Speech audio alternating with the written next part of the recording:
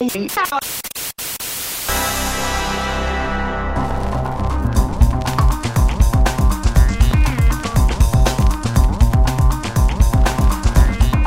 to my basement, everybody. Hey, Victor Lucas, it's good to be down here. I see that you have not done anything about the smell since the last time I was here. No, I added some more smell. You went to the store, bought more smell, threw it in your trunk. I bought some bird poop, some gerbil poop, and there's probably a little human poop.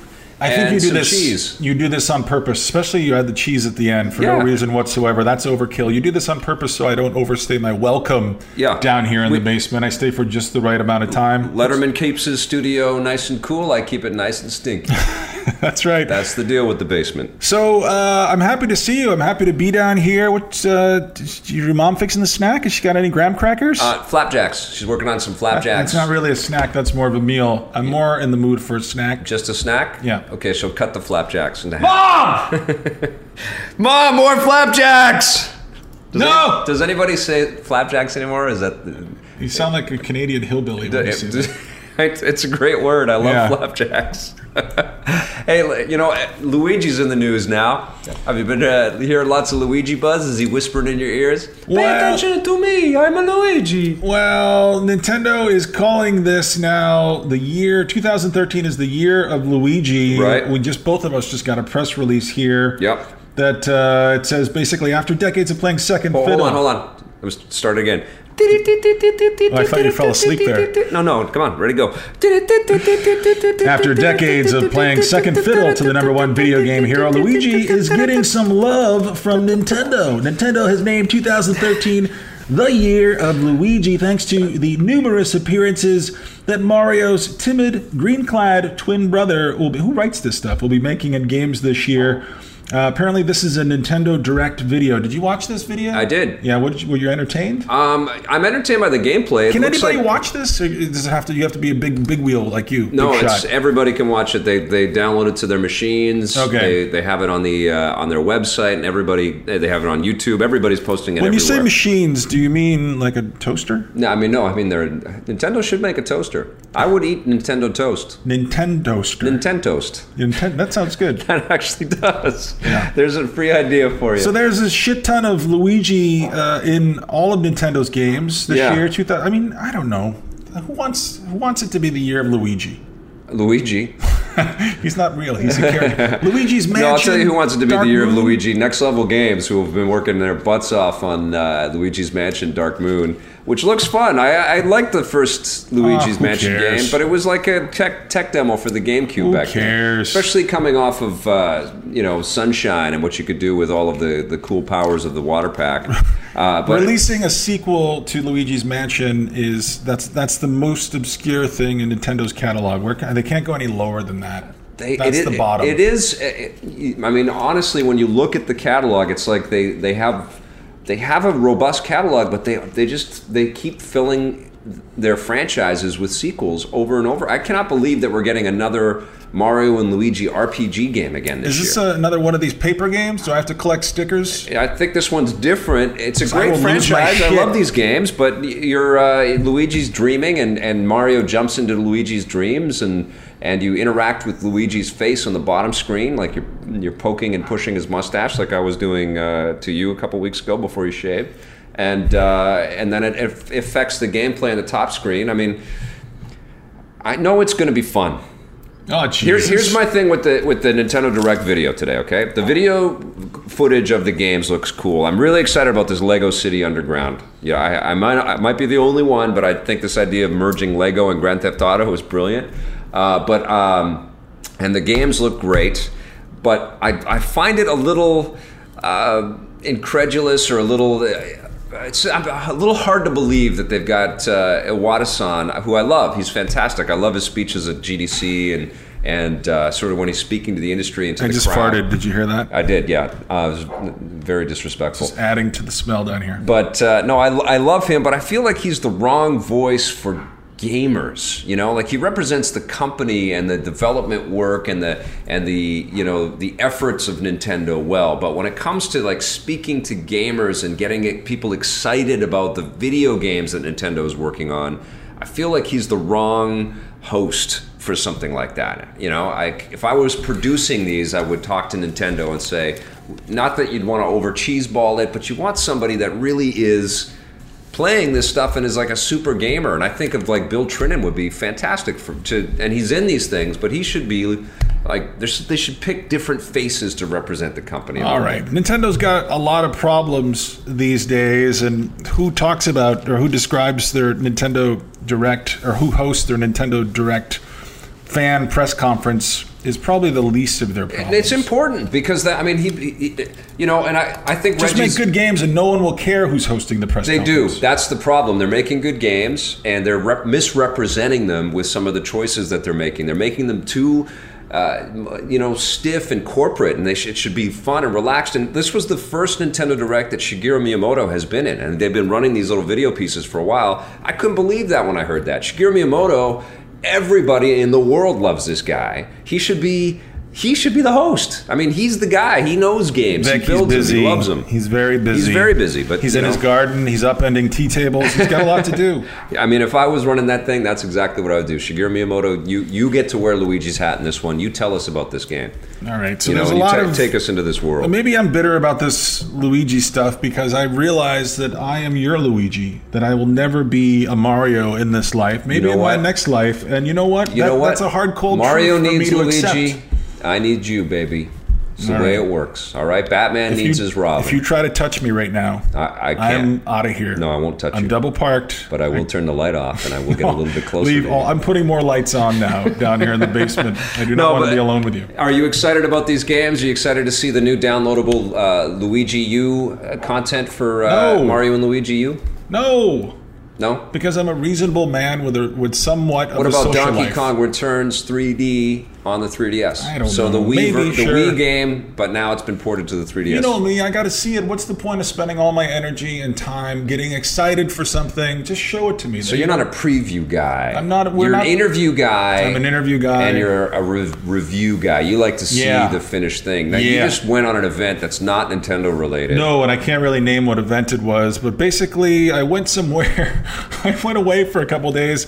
I'm sitting here, and I pulled this receipt out of my pocket. It is from, it's for a grilled cheese that I had at the airport last night. And I thought I was going to get sick on the way back. How much was that grilled cheese? $7.75. You can't expense that. You can expense. I'm totally expensing it. No, you can expense $4 of that. Your mom, we only pay $4 for grilled cheese. Your mom does the books. That's why I brought my receipts over. I'm going to leave the receipts with her. Tell us about this event. I can't really talk about it because I signed 62 different NDAs and embargoes. What kind of cool video game footage and great demo of this game stuff did you get to see while you were there? They didn't show us anything. I'll be able to talk about it in a couple of days, but right now I still have to leave things a little vague. So I'd like to talk about the hotel I stayed in. Oh, how was the hotel? Well, it had one of these low-flow toilets. Are you familiar with these things? No, what's up with that? Well, a low-flow toilet basically uses about 1/3 the water that a normal toilet will use. It's like the pee sort of strength. You don't know. How do you not know what a low... You're into the environment. You like the green movement. No, I should know what a low-flow toilet is. But if you hold the flusher thing down for a longer time, water you get more power, right? But basically, when you lift the lid, usually... The old-fashioned toilets, it would be like a lagoon. Yeah. Like it would be this huge, vast body of water that you could deposit your things in. Right. And so with a low-flow toilet, you lift the seat and you look in, and it's like a puddle in the desert. Right. From somebody spilling their water bottle. It's like a scene from Rango. It's like Rango, right? It's like the dried out, parched scenes from Rango in this toilet. Okay, so you're a little bit nervous to deposit your... Ben Silverman and I always talk about our deposits when we travel. You saw Ben there. I saw Ben on the trip, too. Can you tell us about Ben? Well, I'm still talking about the low-flow toilet. All right, tell us about the toilet some more. So I get up in the morning, and I have to be downstairs at 9:15 to meet up with the group so they can take us to the secret location to show us... you all the cool gameplay. Show us nothing, basically. Oh, okay. So I have my moment where I'm resting in the bathroom. Okay. Are we actually at the point in the Vic's Basement podcast where you talk about taking a shit now? Did we get to this? I just said resting. I don't know what you do in there. Literally, we are going to record this. Okay, tell us about your shit. So it was pretty good. Jesus. And so is there an FCC for podcast? Is someone going to... There's no one. We can do whatever we want. Who's going to stop us? So anyway, I can't leave. This is a low-flow toilet, so obviously there's a long runway leading down to the pool. I can't go on. Oh, come on. What's happening? It wouldn't go down, basically. All right. Okay, move on from this. It wouldn't go down. Okay. So low flow not doing the job for you. It didn't do the job, and I kept trying to flush and flush and flush, and what I does couldn't that mean? leave the room. Does it like mean that. the best call to the front desk you've ever made in your life? No, that's another story for another time. I need someone to come up with a bucket of water to help me out here. But so what I did is I built a kind of, I can't tell the rest of this. Okay, that's enough. Yeah, tell us about Ben Silverman. How's he doing? Well, I didn't know he was going to be at this event. He's a very funny man. So he is very funny. You know, he's funny on the show, but I got to tell you, if you ever get the chance to spend time with Ben Silverman in real life, take it. Yes. That goes to everybody listening to this, which is your mom. Yeah. And my mom will listen later. Right now, she's cooking flapjacks. Oh my God! We went to this event, and it was a series of presentations. Basically, it was like being back in community college for both of us. Right. We both barely graduated from community college. How'd you do? I didn't do well. Because you were throwing spitballs. You were the class clowns. Well, we were giggling in the back. Yeah, that's all we were doing. I was drawing like penises on little Post-it notes, and then I'd pass it over to him, and he would giggle, and then he'd draw some hair on the ball area, and then pass it back to me, and then I would giggle. And I kept waiting. These are the crack journalists we work with, folks. Well, if what they were showing us was compelling, I wouldn't be drawing dinks and he wouldn't be drawing hair on the dink. Yeah, that's true. So he passes it back, and we're giggling in the back of this auditorium at this publisher, or at this developer. Did the developer say, "You two, do you have something to share with the class?" I kept waiting for that. Yeah? I kept waiting for that moment. That reminds me. Did they call you up to draw your dinks up on the whiteboards of their conference room? We both had to go sit in the corner and play their old games, their old worst reviewed games ever. No, I kept waiting for us to get yelled at. I'm like, oh man, we're being rude. But I'm telling you, if what they were showing us was more interesting, and again, we'll be able to talk about it soon. Well, I think we should wrap up the story with just like your thoughts on for future publishers or for PR companies that are working on events or tours or flying people in. Don't fly me somewhere and give me nothing. Right. I mean, and that's the message. And I kept thinking about how this industry, and if there are any game writers or media members out there listening to this, how we're spoon-fed stuff in this industry, unlike any other medium on the planet. Right? We're treated like children. We're treated like sheep. We're ushered into rooms. They give us T-shirts, and they give us no information. They send us away, and we have to write stories, or we have to shoot stories, in our case, based on nothing. It's, and it does seem a little counterintuitive, because what happens is there's a preponderance of the exact same story and the exact same assets and the exact same information coming to market at the exact same time. And that's the other thing. You're exactly right, because what they do is they give us all the same information. So like 50 monkeys, and there were about 50 of us at this event. Yeah. 50 monkeys on 50 typewriters for 50 years. We go back to our rooms and we pound out this story. We write this story. We try to cobble together this story. And you're right, it's the same fucking story. So if you open up a series of websites based around video game content and you see the same story from site to site, that's why it fucking happens. Yeah.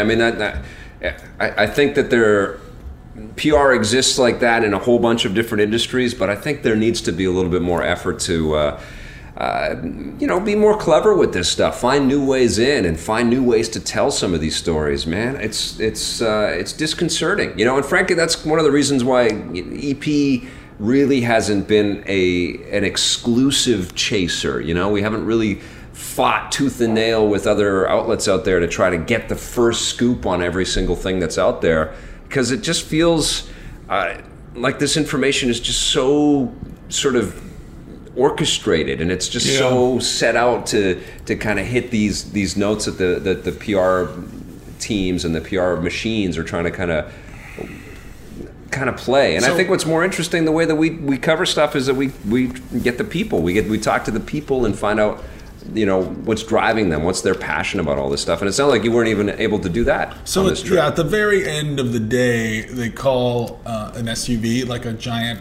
car, like the same car that Tony Soprano drives on The Sopranos. Yeah. They cram a bunch of us into this car, and we're all in the car, and we all look at each other as we're speeding to the airport, and we all have this expression on our face that we just got served. Yeah. You know that expression? Yeah. You just got served, It's like son. You just did jury duty. It is like that. Like, I went there, I put in my time, I got my art assets, but I have no information that 49 other people don't have at the same time. So you didn't play anything. I didn't play anything. They didn't show you video game footage. They didn't show you pre-rendered art. They didn't give you a sort of a spec of what this thing is going to look like when it's done. No.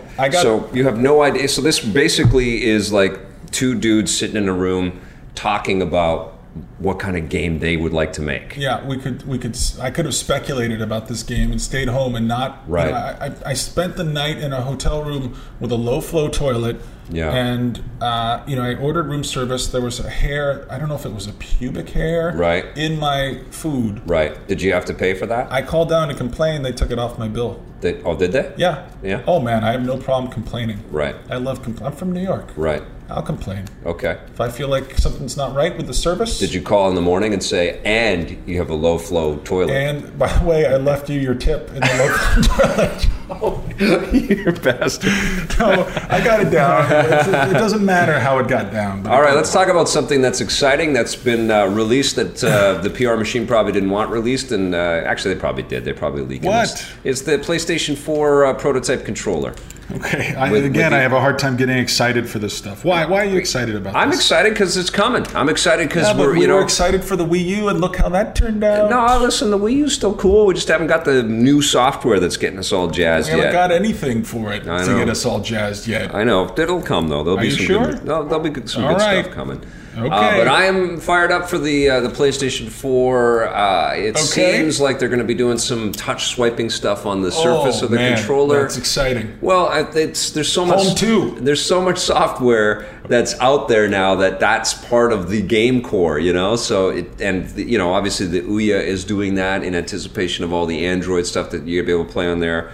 And I think it makes sense. I think that makes way more sense than waggling a magic wand around or flapping your arms in space. I think having some kind of touchscreen technology built onto the controller, fantastic. It doesn't look like the DualShock.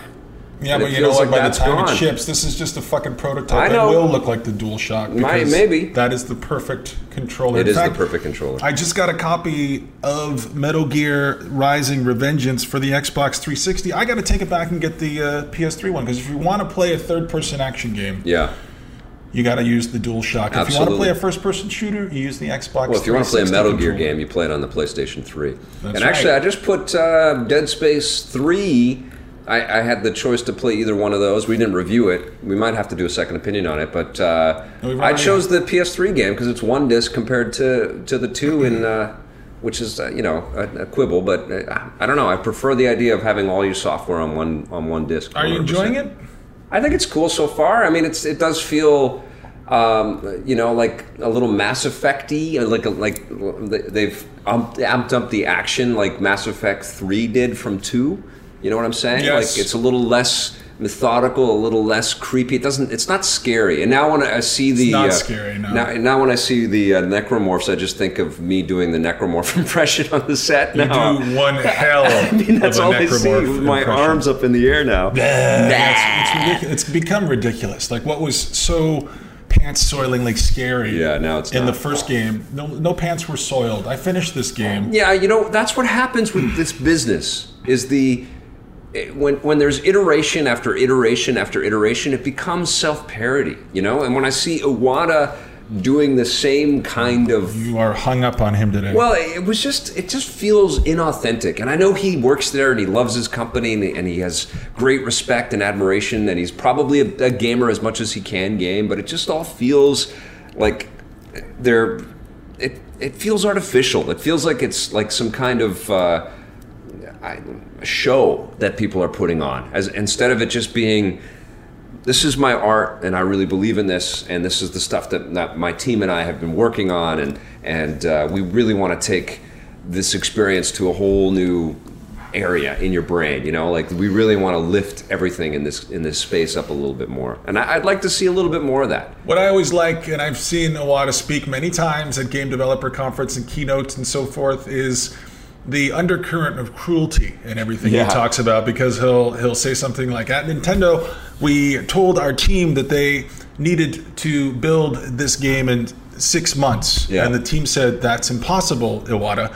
And we said, that is not impossible. You will now build it in 4 months. And he always tells these stories in this way that's very charming. He is very charming. And then if you listen to what he's saying, though, if you're on that team, you probably were more scared than you were playing Dead Space 3.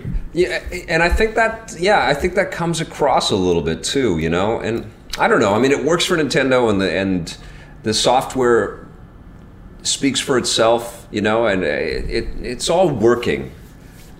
I guess I'm feeling the sort of transitional phase that we're in. You know, I feel like everything feels so fragile right now. Good news, you know, that recently happened is Gas Powered, which we were so worried about with their Wildman Kickstarter not doing any business, as they've just been acquired by Wargaming. Who knows if Wildman, you know, is going to be one of the projects that they get to work on? But at least Chris Taylor and his team now can kind of breathe a little sigh of relief and get busy working on something new. That's encouraging.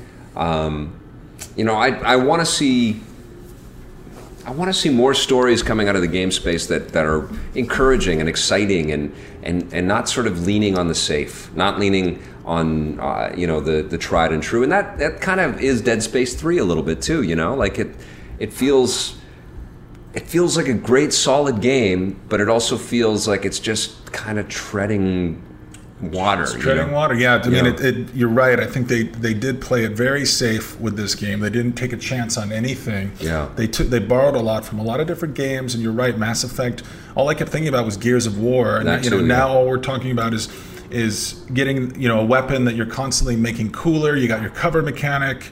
You know, you start to feel less like a guy who's in perpetual terror, who's in jeopardy constantly, to somebody who slowly grows into a badass over the course of the game.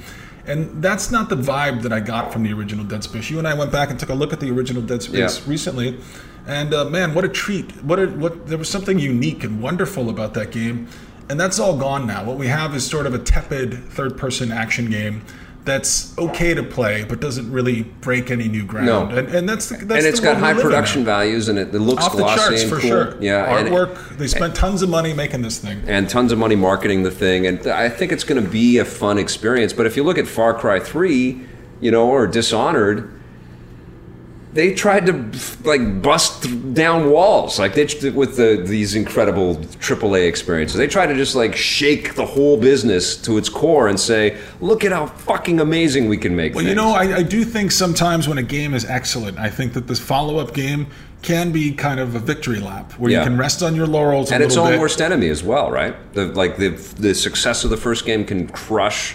Right. And demoralize the ability for the team to kind of get it up again. So I will typically forgive a sophomore slump with a second game. Yeah. But with the third game, I think you have to be breaking new ground again. Yeah. And I think they thought that the co-op play, which is the incongruent co-op play, would be more of make a bigger splash than I think they anticipated. Yeah. I mean, it's fun and it's kind of cool that you're seeing one thing on your screen and your buddy's seeing something on his screen or her screen.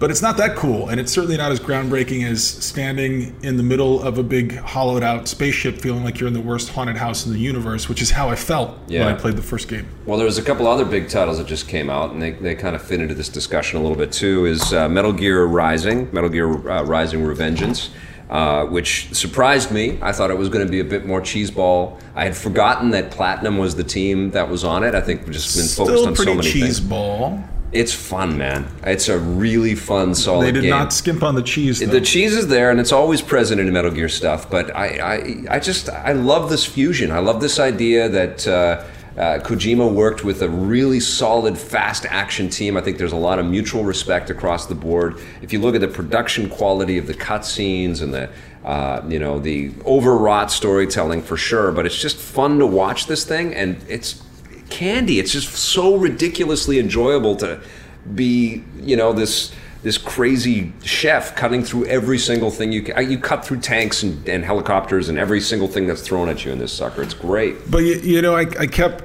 kind of hoping, because the Metal Gear series is overly wordy and it's an anal series, and Kojima is such a control freak that I kept anticipating this game because it felt like the long overdue catharsis that the series needs. Like, this is a chance for this series to fly out of control finally. And I wanted it to fly out of control. And it does cut down on a lot of the It does narrative. mostly, but it's still, he can't help himself. Kojima Productions can't help but interrupt the game at inopportune moments and interject needless bits of info. I know you disagree. And well, I disagree only in that you can skip through that stuff where it's there if you want to. And when you have the codec calls, I did find myself stopping to talk with the different cast members because they were giving me helpful hints about how to deal with bigger characters or boss fights. I think it's not all necessary, but it's cool that it's there. I love the Wolf character too, which is something that we didn't talk about in our review. What do you love about him? I just love this.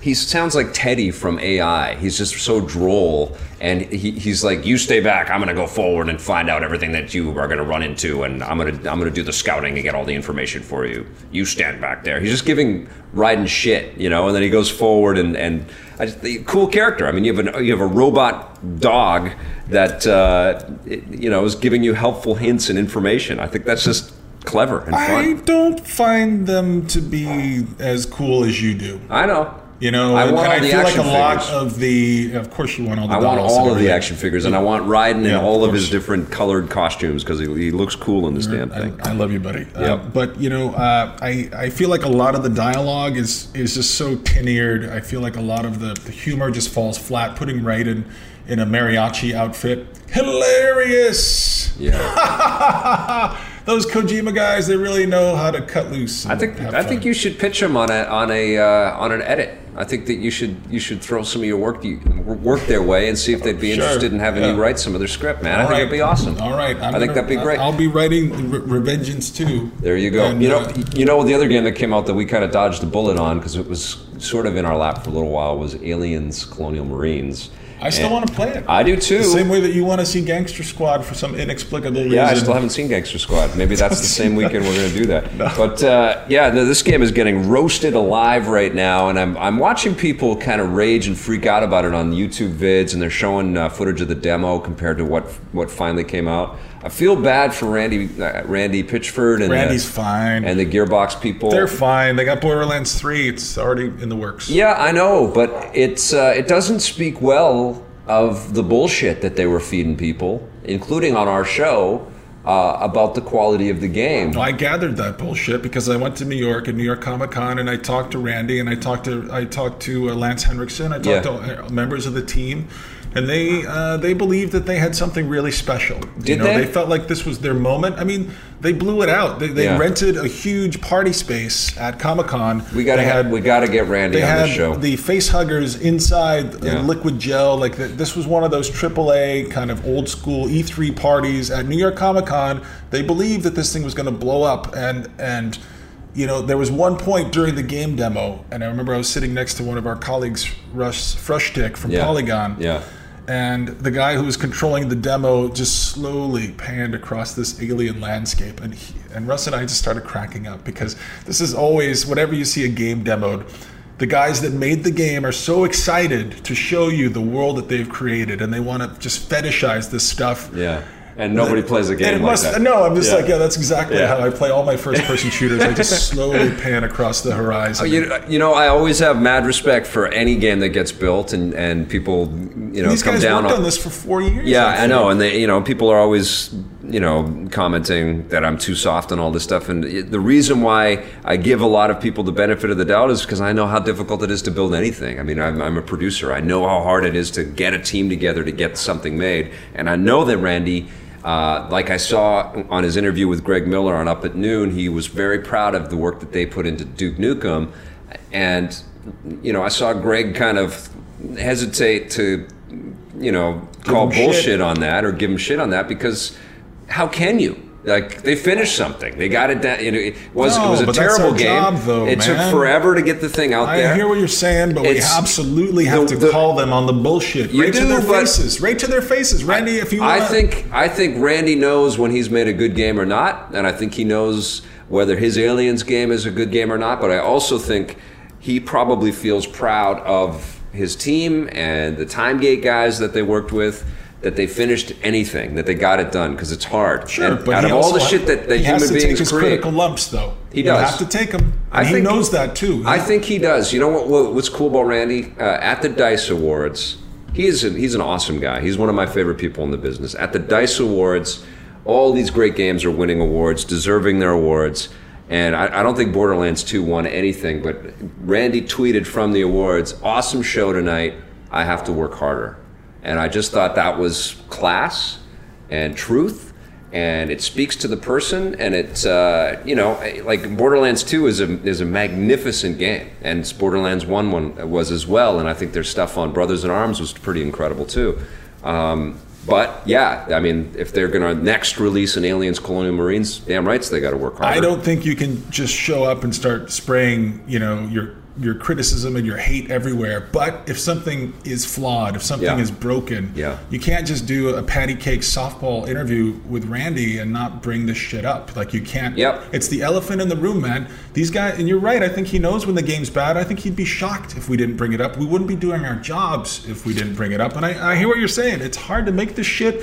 We make stuff here every day that's not nearly as we make complicated stuff, not nearly as complicated. Well, we've been having building a video game. We've been having some good guests on the show that have worked on some pretty amazing games, and we talked to Warren Spector before Epic Mickey 2 came out. He said he doesn't care about reviews. I know, but I think this is an interesting line here. I think this is something that we should chase down a little bit. Let's find somebody who was in charge of a game that got roasted by critics, and let's talk to them about that. What feeling. They knew in advance. Exactly. No, you're right though. They have a team that they have to protect. They have a team that they have to do right by. He's the face of the company. But I think after the fact, we're not trying to damage stock prices or hurt reputations or call people losers or whatever for having a game not work out for them. But I think that's an interesting discussion, and I think that would be a great one to have with Randy. But I don't know if it's one that they're going to be so eager to have right away. Maybe in 6 months. Yeah, but I think this is cool. I think this is a good idea. We're actually brainstorming on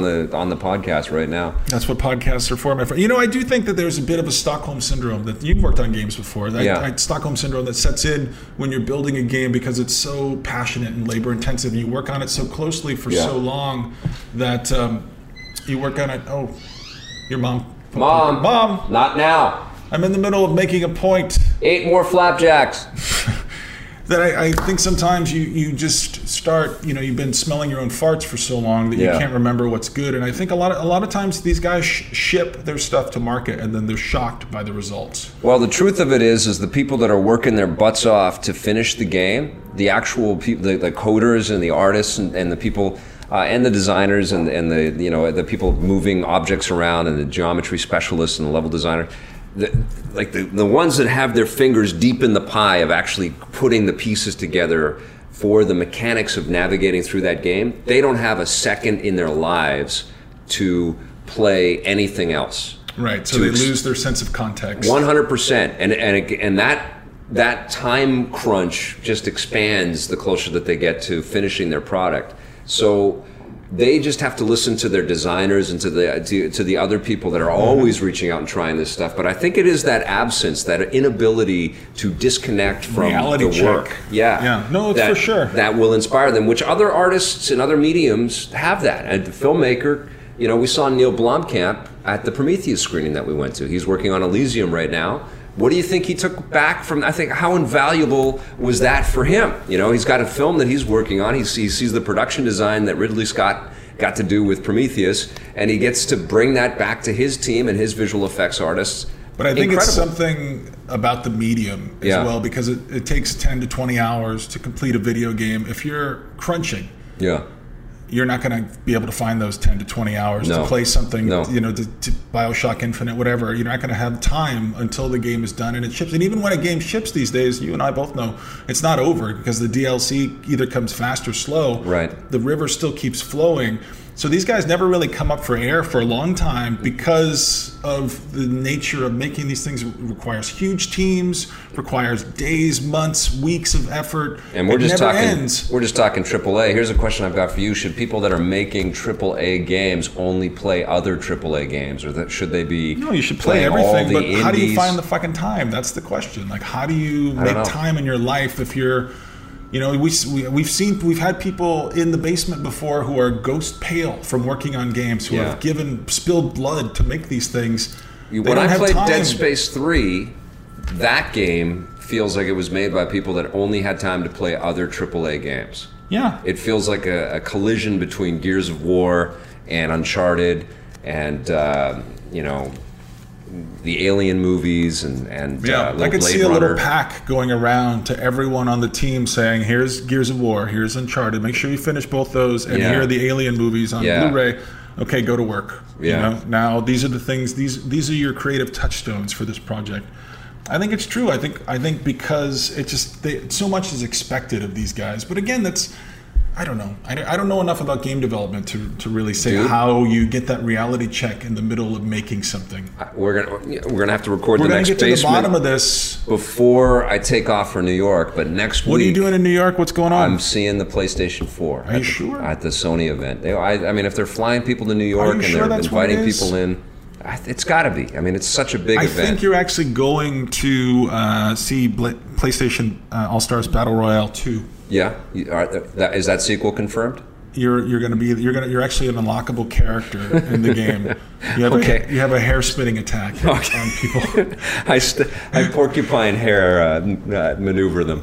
I stab them with my hair. So I'm jealous you're going to New York without me. I don't know how you're gonna be lost there. You don't have any maps. I know. You don't know where you're just gonna take cabs everywhere like a tourist. Well, I only need to go to the Empire State Building, right? That's it. That's where everything's there. That's where the Sony event is going to be held. Right, at the top of the Empire State Building. So you'll see Ben Silverman there. Get some good Ben stories for the podcast for next week. We'll do. Maybe why don't you and Ben do a podcast from the road?